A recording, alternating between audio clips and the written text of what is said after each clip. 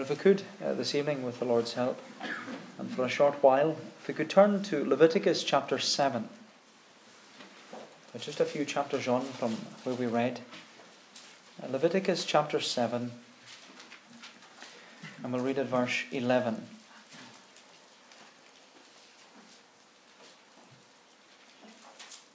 Leviticus chapter 7 and verse 11. And this is the law of the sacrifice of peace offerings, that one may offer to the Lord. If he offers it for a thanksgiving, then he shall offer with the thanksgiving sacrifice unleavened loaves mixed with oil, unleavened wafers smeared with oil, and loaves of fine flour, well mixed with oil. With the sacrifice of his peace offerings for thanksgiving, he shall bring his offering with loaves of leavened bread, and from it he shall offer one loaf from each offering as a gift to the Lord. It shall belong to the priest who throws the blood of the peace offerings, and the flesh of the sacrifice of his peace offering for thanksgiving shall be eaten on the day of his offering. He shall not leave any of it until the morning. Now, for many of us, especially me, the book of Leviticus in many ways is a closed book. Simply because its world of sacrifices and religious rituals that we read about there, and even purity laws, they all seem so alien to us, especially in comparison to our experience of church in the 21st century. But as we've been studying the tabernacle over the past while, we've learned that everything in the tabernacle, it points us forward to the person of Jesus Christ. Because, as we've said, and as John reminds us in his Gospel, Jesus is the Word who became flesh. Jesus is the Word who tabernacled among us so that we might behold his glory. Therefore, the tabernacle in the Old Testament, it points us to the person of Jesus, our tabernacle. But if the tabernacle points us to the person of Jesus, our tabernacle, then the book of Leviticus, with all the animal sacrifices and the religious rituals and the purity laws, it points us to the work of Jesus Christ. So the tabernacle speaks of the person. The book of Leviticus speaks of the work of Jesus Christ. In fact, it's said that if you understand the book of Leviticus, then you'll understand the work of Jesus Christ in our salvation. Because the book of Leviticus, in many ways, it's a manual on how to worship God. Because the thing about the Lord is, he can't be worshipped any old way. As one of the Puritans put it, worship is not that which gratifies the human heart. Worship is what God delights in. Therefore, worship is not about what we want, or what we like, or what sounds good to us. Worship is about what God wants, and what God desires, and what God delights in. But more than being a manual on how to worship a holy God, the book of Leviticus is also about how to live a holy life. And I say that because when you read through the book of Leviticus, the word holiness and the need for holiness, it's repeated over 150 times in this book. And so the book of Leviticus, you could say, it's a manual on how to worship a holy God and how to live a holy life. And so how do you? How do you worship a holy God, and how do you live a holy life? And the book of Leviticus says to us, only through sacrifice. That's the only way to worship a holy God, and it's the only way to live a holy life. Because as the book reminds us very, very clearly, without the shedding of blood, there is no forgiveness of sin. Therefore, it's only by the shedding of blood and by the substitutionary sacrifice of another that we can worship a holy God and live a holy life. And of course, every sacrifice and every offering that's mentioned in Leviticus, as we said, it all points us forward to the work of Jesus Christ. And when you read through the opening first 5 chapters, it's very interesting reading. We're told in chapter 1 about the burnt offering, then the grain offering, then the peace offering, as we read in chapter 3, then the sin offering, and the trespass offering. And all these different offerings, they all had a purpose in how to worship a holy God and how to live a holy life. But what we see in this chapter, when we come to chapter 7, and particularly in these verses, verses 11 to 15, is that there were additional instructions given about the peace offering. And we're told that there were 3 types of peace offering. There was the vow offering, which was offered when we make a promise to God. There was the free will offering, which was offered on the anniversary of a great occasion. But there was also the thanksgiving offering, and that's what we read in verses 11 to 15. And as it's harvest thanksgiving, I'd like us just to consider this offering together, the thanksgiving offering. The thanksgiving offering. And I want us to consider the thanksgiving offering because the thanksgiving offering was unique. And it was unique in 2 ways. Firstly, because the thanksgiving offering wasn't mandatory. It was optional. You didn't have to give a thanksgiving offering because, well, it's not thanksgiving if it's demanded from you. It's only thanksgiving if it's desired. Therefore, we must have a desire to give thanks to God. And thanksgiving, as you know, it must be a response to God's goodness to us. In fact, the Hebrew word for thanksgiving is derived from the Hebrew word to praise. And so thanksgiving, it's a form of praise. It's a form of worship. But it's not thanksgiving if it's demanded. It's only thanksgiving if it's desired from us. And secondly, what was unique about the thanksgiving offering was that the substitutionary sacrifice of this thanksgiving offering, it was divided into 3 portions. There was a portion for the Lord, a portion for the priest, and a portion for the worshipper. And I just want us to consider these 3 portions this evening, what each person or each portion was given. I want us to see these 3 portions of the thanksgiving offering. And I want us to consider it just under 3 headings. So there was a portion for the master, a portion for the mediator, and a portion for the meal. A portion for the master, a portion for the mediator, and a portion for the meal. So we look first of all at the portion for the master. There was a portion for the master. See that in verse 11. We're told, and this is the law of the sacrifice of peace offerings, that one may offer to the Lord. If he offers it for a thanksgiving, then he shall offer with the thanksgiving sacrifice unleavened loaves mixed with oil, unleavened wafers smeared with oil, and loaves of fine flour, well mixed with oil. With the sacrifice of his peace offerings for thanksgiving, he shall bring his offering with the loaves of leavened bread. And so when we consider the thanksgiving offering, it seems that because it's closely related to the peace offerings, it would have been offered in a very similar way. And that's why we read earlier from Leviticus chapter 3. Because it seems that when a worshipper desired to make an offering of thanksgiving to the Lord, they would come, as you can see, they would come to the outer gate, and they would come with their live animal, and they would enter into the tabernacle courtyard. They would enter through the outer gate into the tabernacle courtyard, and they would come with their substitutionary sacrifice. And the sacrifice was either an ox or a sheep or a goat, depending on how wealthy you were. And that's what we were reading about in chapter 3. There were 3 types of peace offering.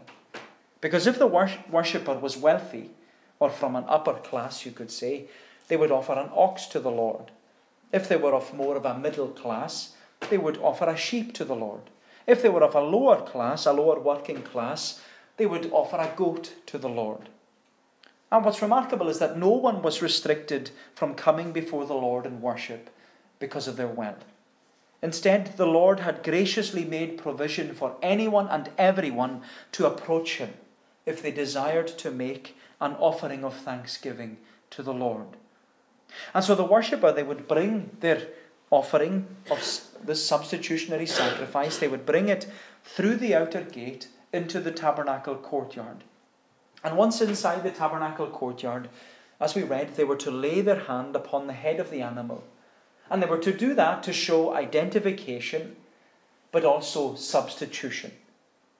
And it's at that point that the priest would then come and kill the animal. He would slit the animal's throat and catch all the blood in one of the bronze basins that were usually sitting beside the bronze altar.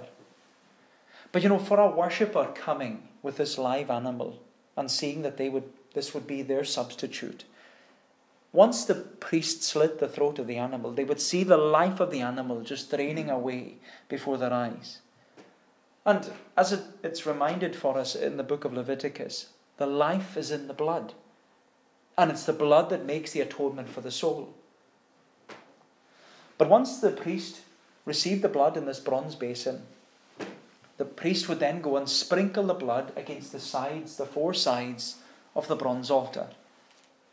And the animal sacrifice, it would then be cut into pieces by the priests, who were in many ways butchers, you could say, because the tabernacle courtyard, as we've said this in our study of the tabernacle courtyard was more like a slaughterhouse than a sanctuary. There was death and blood and burning flesh. And, it wouldn't have been the nicest place to be. But it was always this reminder, without the shedding of blood, there is no forgiveness of sin. It was a vivid reminder of what needs to take place in order to receive forgiveness. Because, sacrifice was the means of a holy God having mercy. But once the blood of the sacrifice, once it was drained into the basin and sprinkled around the sides of the altar, the animal carcass was then cut in pieces. And this is what we read from chapter 3. We read that the fat that covers the entrails, and all the fat that is on the entrails, and the 2 kidneys with the fat that is on them, which is on the loins, and the lobe of the liver, which you shall remove with the kidneys, shall be offered up on the altar to the Lord as a pleasing aroma. And, I admit that this is not the nicest thought after just eating your dinner. But, what we see here is that the portion for the master, the portion of the thanksgiving offering which the Lord received, it was to be the choicest parts. It was the fatty parts of the animal. All the choicest parts were to be offered to the Lord on the altar of sacrifice. And it was to be an offering, as we read, an offering made by fire of sweet savour to the Lord. It was to be a pleasing aroma to the Lord. And it was a pleasing aroma because it was the best part, the choicest part of the sacrifice that was offered as the offering of thanksgiving to the Lord. But in addition to the best, fatty, choicest parts of the animal offered to the Lord, the worshipper would also have to offer, as it says here in verse 12, it says he would have to offer unleavened loaves mixed with oil, unleavened wafers smeared with oil, and loaves of fine flour, well mixed with oil. And what we're to understand is that this offering of thanksgiving was to be given out of a desire, not out of demand. It was to be given out of a desire to express thankfulness for the Lord's goodness. Because what the portion for the master teaches us is that the best and the choicest part of our thanksgiving, it belongs to the Lord. It belongs to the Lord. The Lord was to receive the best part of the thanksgiving offering because the Lord is to receive our best. And my friend, our thanksgiving offering to the Lord, it's not to be given annually, just on Harvest Thanksgiving Day. It's to be given daily. Our offering of thanksgiving to the Lord is to be given daily because we're to give our best to the Lord as an expression of our thankfulness to the Lord's goodness and kindness towards us. We're to offer our Master our best. We're to give the Lord the best of everything, and that includes the best of our day. We're to give it to the Lord. We're to give the best of our day to the Lord in prayer and even reading the Bible. We're to give the Lord the best of our week because the Master's portion of our week is the Lord's day. The Master's portion of our week is the Lord's day. And we're to give the Lord's day wholly to the Lord and spend it focused upon His kingdom and His word. We're to give the best of our energy and even our efforts to the Lord because there should be no excuse of laziness or apathy with the Lord's work. We should give the best of our time to the Lord. and not wasted on trivial matters that don't prepare us or others for eternity. In fact, you could say that when Paul writes to the Romans, he says that we're to give ourselves to the Lord. Give your whole self. When Paul wrote to the church in Rome, he said that we are to be the sacrifice of thanksgiving to the Lord. Paul wrote in Romans chapter 12, verse 1, I appeal to you therefore, brothers, by the mercies of God, present your bodies as a living sacrifice, holy and acceptable to God, which is your spiritual worship. My friend, as a portion for the Master, we're to give our best in our offering of thanksgiving to the Lord. But why? Why should we give our best to the Lord? Well, is it not because He has given us His best? Because He gave us His best Son, His only Son. He sent Him to be our substitutionary sacrifice at Calvary. The Lord has given us His best, and as a loving response to His goodness and His faithfulness and His kindness towards us, He ought to receive our best. So in offering our thanksgiving, there should be a portion for the Master. But there should also be a portion for the mediator, which is what we see secondly. A portion for the mediator. Look at verse 13. It says, with the sacrifice of his peace offerings for thanksgiving, he shall bring his offering with loaves of leavened bread, and from it he shall offer one loaf from each offering as a gift to the Lord. It shall belong to the priest who throws the blood of the peace offerings. So when a portion for the Master had been offered in an act of thanksgiving to the Lord, another portion was offered to the mediator, or given to the mediator, who was the priest. Because it was the priest who acted as this mediator between the worshipper, you, and the Lord, in offering up this offering of thanksgiving to the Lord. Because when a worshipper brought their animal sacrifice through the outer gate into the tabernacle courtyard, as we said, they would lay their hand upon the animal for identification and substitution. But it's at that point that the priest would then take over. They would take over as the mediator between the worshipper and the Lord. And when the priest had slit the throat of the animal and drained its blood and butchered the animal, they would butcher it and prepare it for offering it on the altar. And as we said, the portion of the animal for the Master, that was the fatty parts. The best parts, the choicest parts were offered to the Lord. But from the same animal, the priest, who was the mediator between the worshipper and the Lord, they would receive the breast of the animal and the shoulder of the animal. And the breast and the shoulder of the thanksgiving offering would be the portion for the mediator. And these portions, they were given specific names. They were called the wave breast and the heave shoulder. The wave breast and the heave shoulder. I don't know why the power's gone off. The reason these portions of the animal were called the wave breast and the heave shoulder is because they weren't actually burned on the altar. They were given back to the priest. Instead, the priest, he would take the breast of the animal and he would wave it back and forth in front of the altar. Then he would take the shoulder of the animal and heave it upwards and downwards before the altar. And the purpose of waving the wave breast forwards and backwards and heaving the heave shoulder upwards and downwards was to show that they were offered to the Lord, but the Lord was returning them to the mediator. He was returning them to the priest. They were offered to the Master, but they were returned as a gift to the mediator. And as a consequence, the priest and his family, they were permitted to eat this portion together. In fact, that's how the priesthood survived. That's how the Lord provided for the priesthood and his family. Because, as you know, when the Lord set apart the tribe of Levi, he set them apart from all the other tribes in Israel. And they were to have no portion of land. They were not to have animals. They weren't to have anything to work the land or even to keep animals on the land. Everything the priest had, everything the priest received was to come from the Lord. The portion for the mediator was to be received from the Lord when a worshipper gave their offering of thanksgiving to the Lord.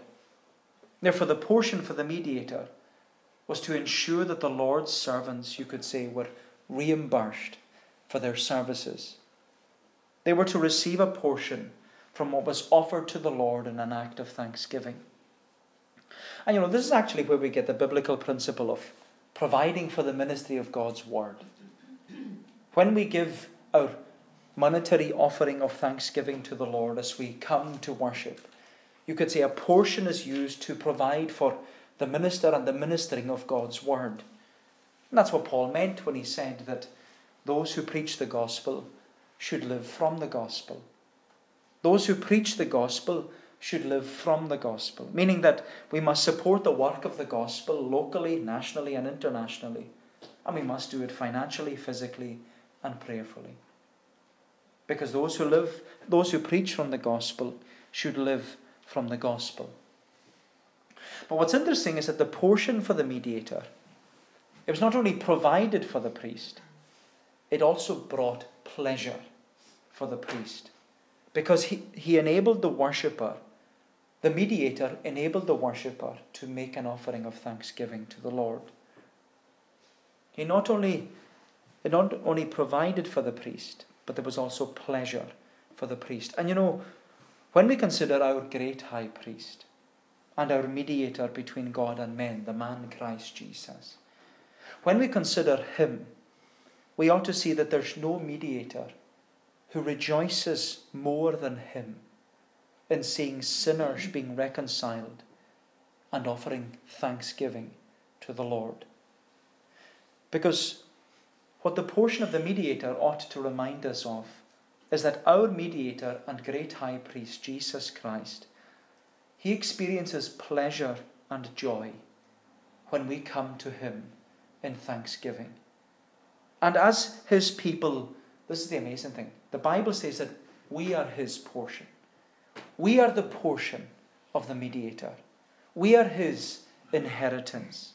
And Jesus rejoices to receive his people as his portion. The Bible reminds us that it was for the joy that was set before him that he endured the cross, also that he could rejoice over his people.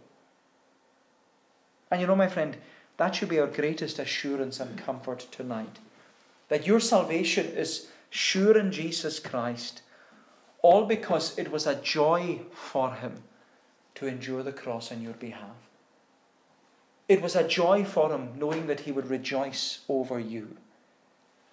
And you may be blinded by doubts or crippled by fears or uncertain about your assurance as a Christian.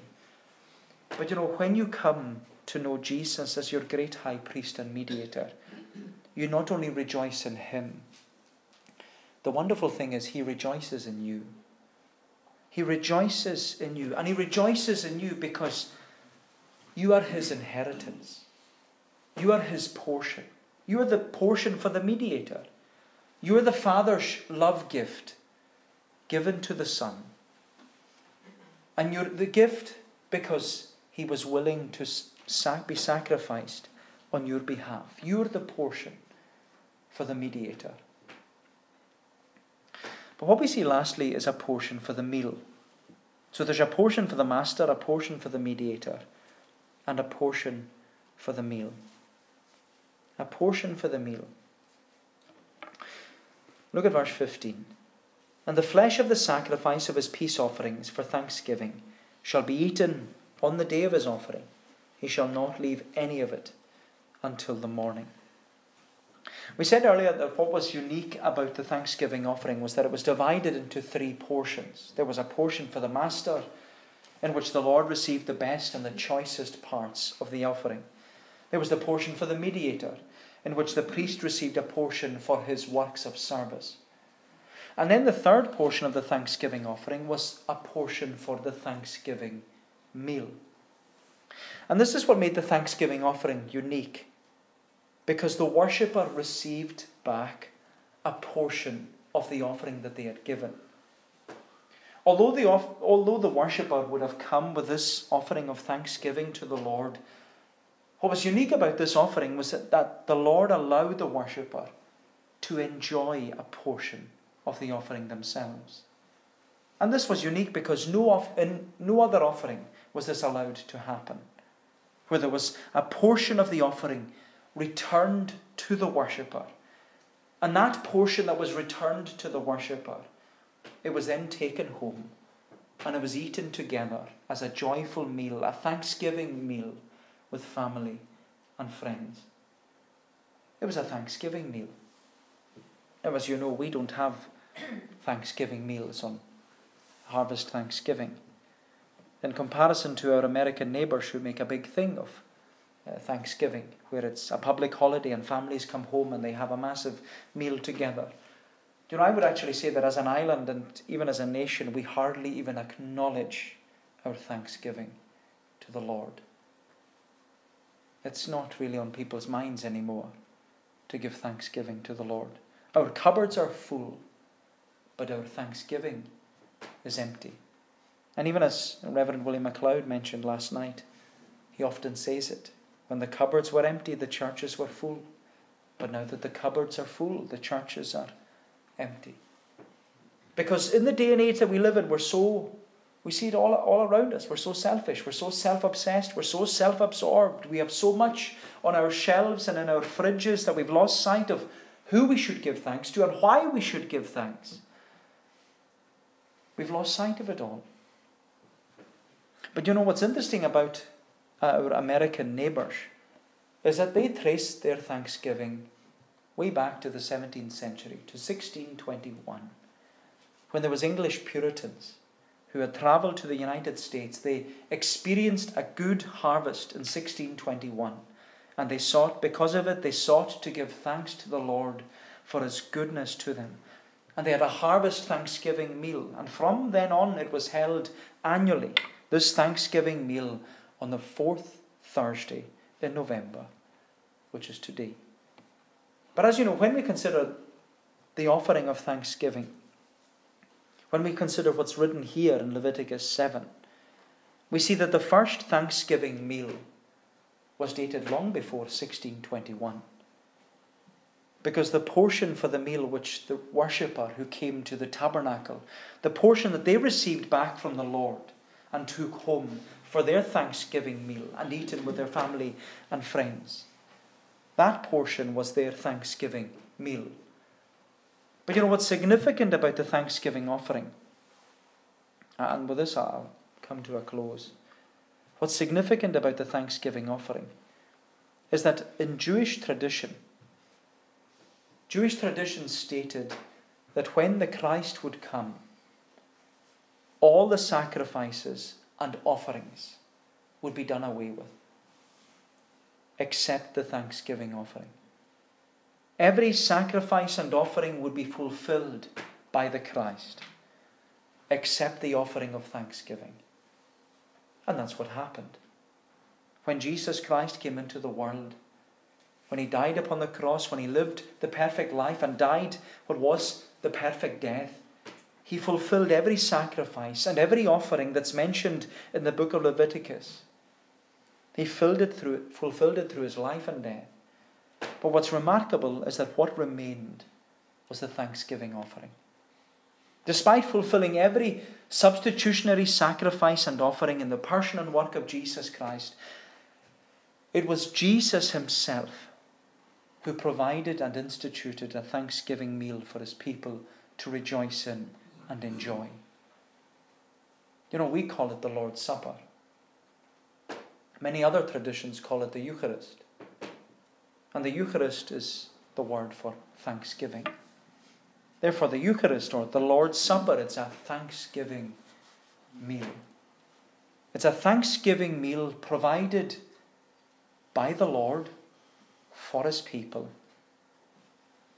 And, you know, that's the portion that we receive from the Lord.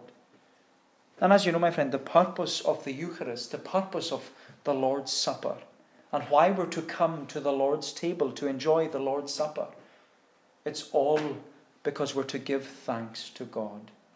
We're to give thanks to God for his victory through the Lord Jesus Christ. We're to give thanks to God for the substitutionary sacrifice and death of Jesus Christ. And that's why we often sing Psalm 116 as we approach the Lord's table. Because in Psalm 116, as we were singing earlier on, it's the Christian's confession. I love the Lord because my voice and prayers he did hear. I, while I live, will call on him who bowed to me his ear. But Psalm 116 not only reminds us of the Christian's confession before the Lord. Psalm 116 also reminds us of the Christian's commitment to the Lord. Because the psalmist, he went on to say, and we'll sing it in a moment, he said, I'll of salvation take the cup. On God's name will I call. I'll pay my vows now to the Lord before his people all.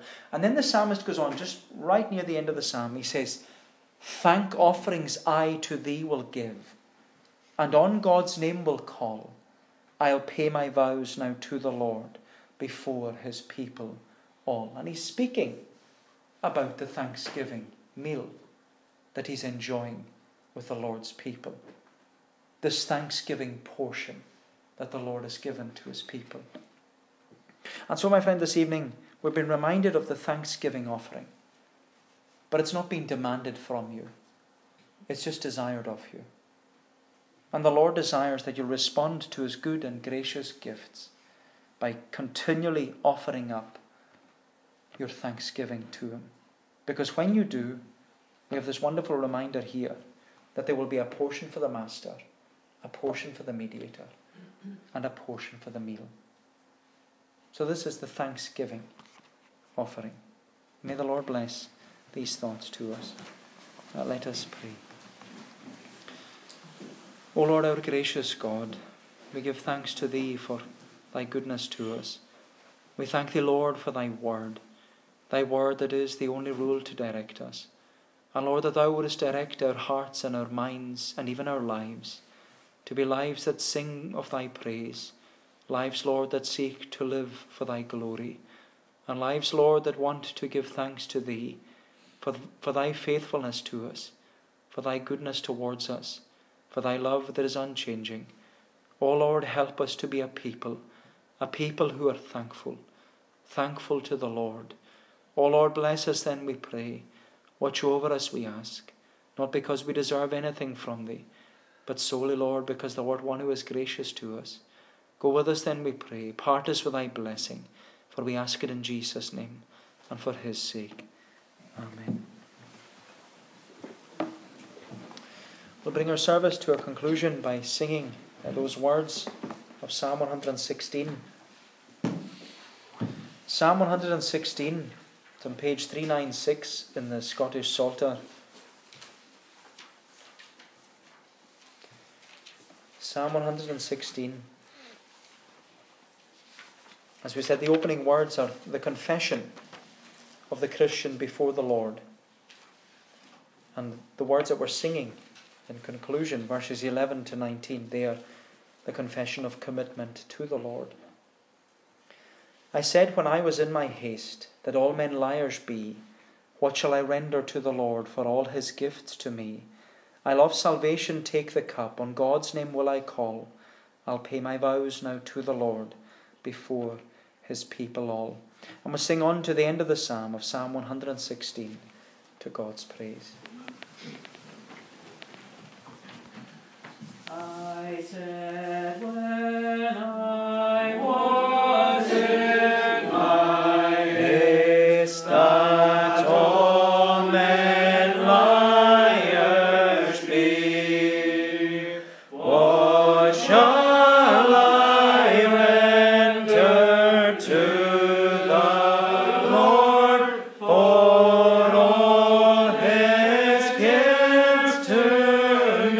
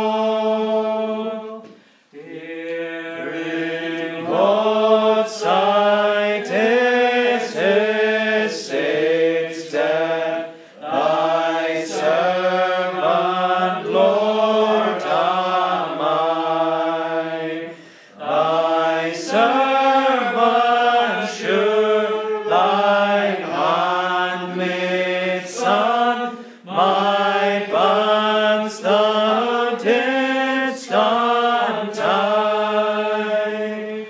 Thank offerings I to thee will give, and on God's name will call. I'll pay my vows now to the Lord before his people all. Within the courts of God's own house, within the midst of thee, O city of Jerusalem, praise to the Lord give ye. The grace of the Lord Jesus Christ, the love of God the Father, and the fellowship of the Holy Spirit be with you all, now and forevermore. Amen.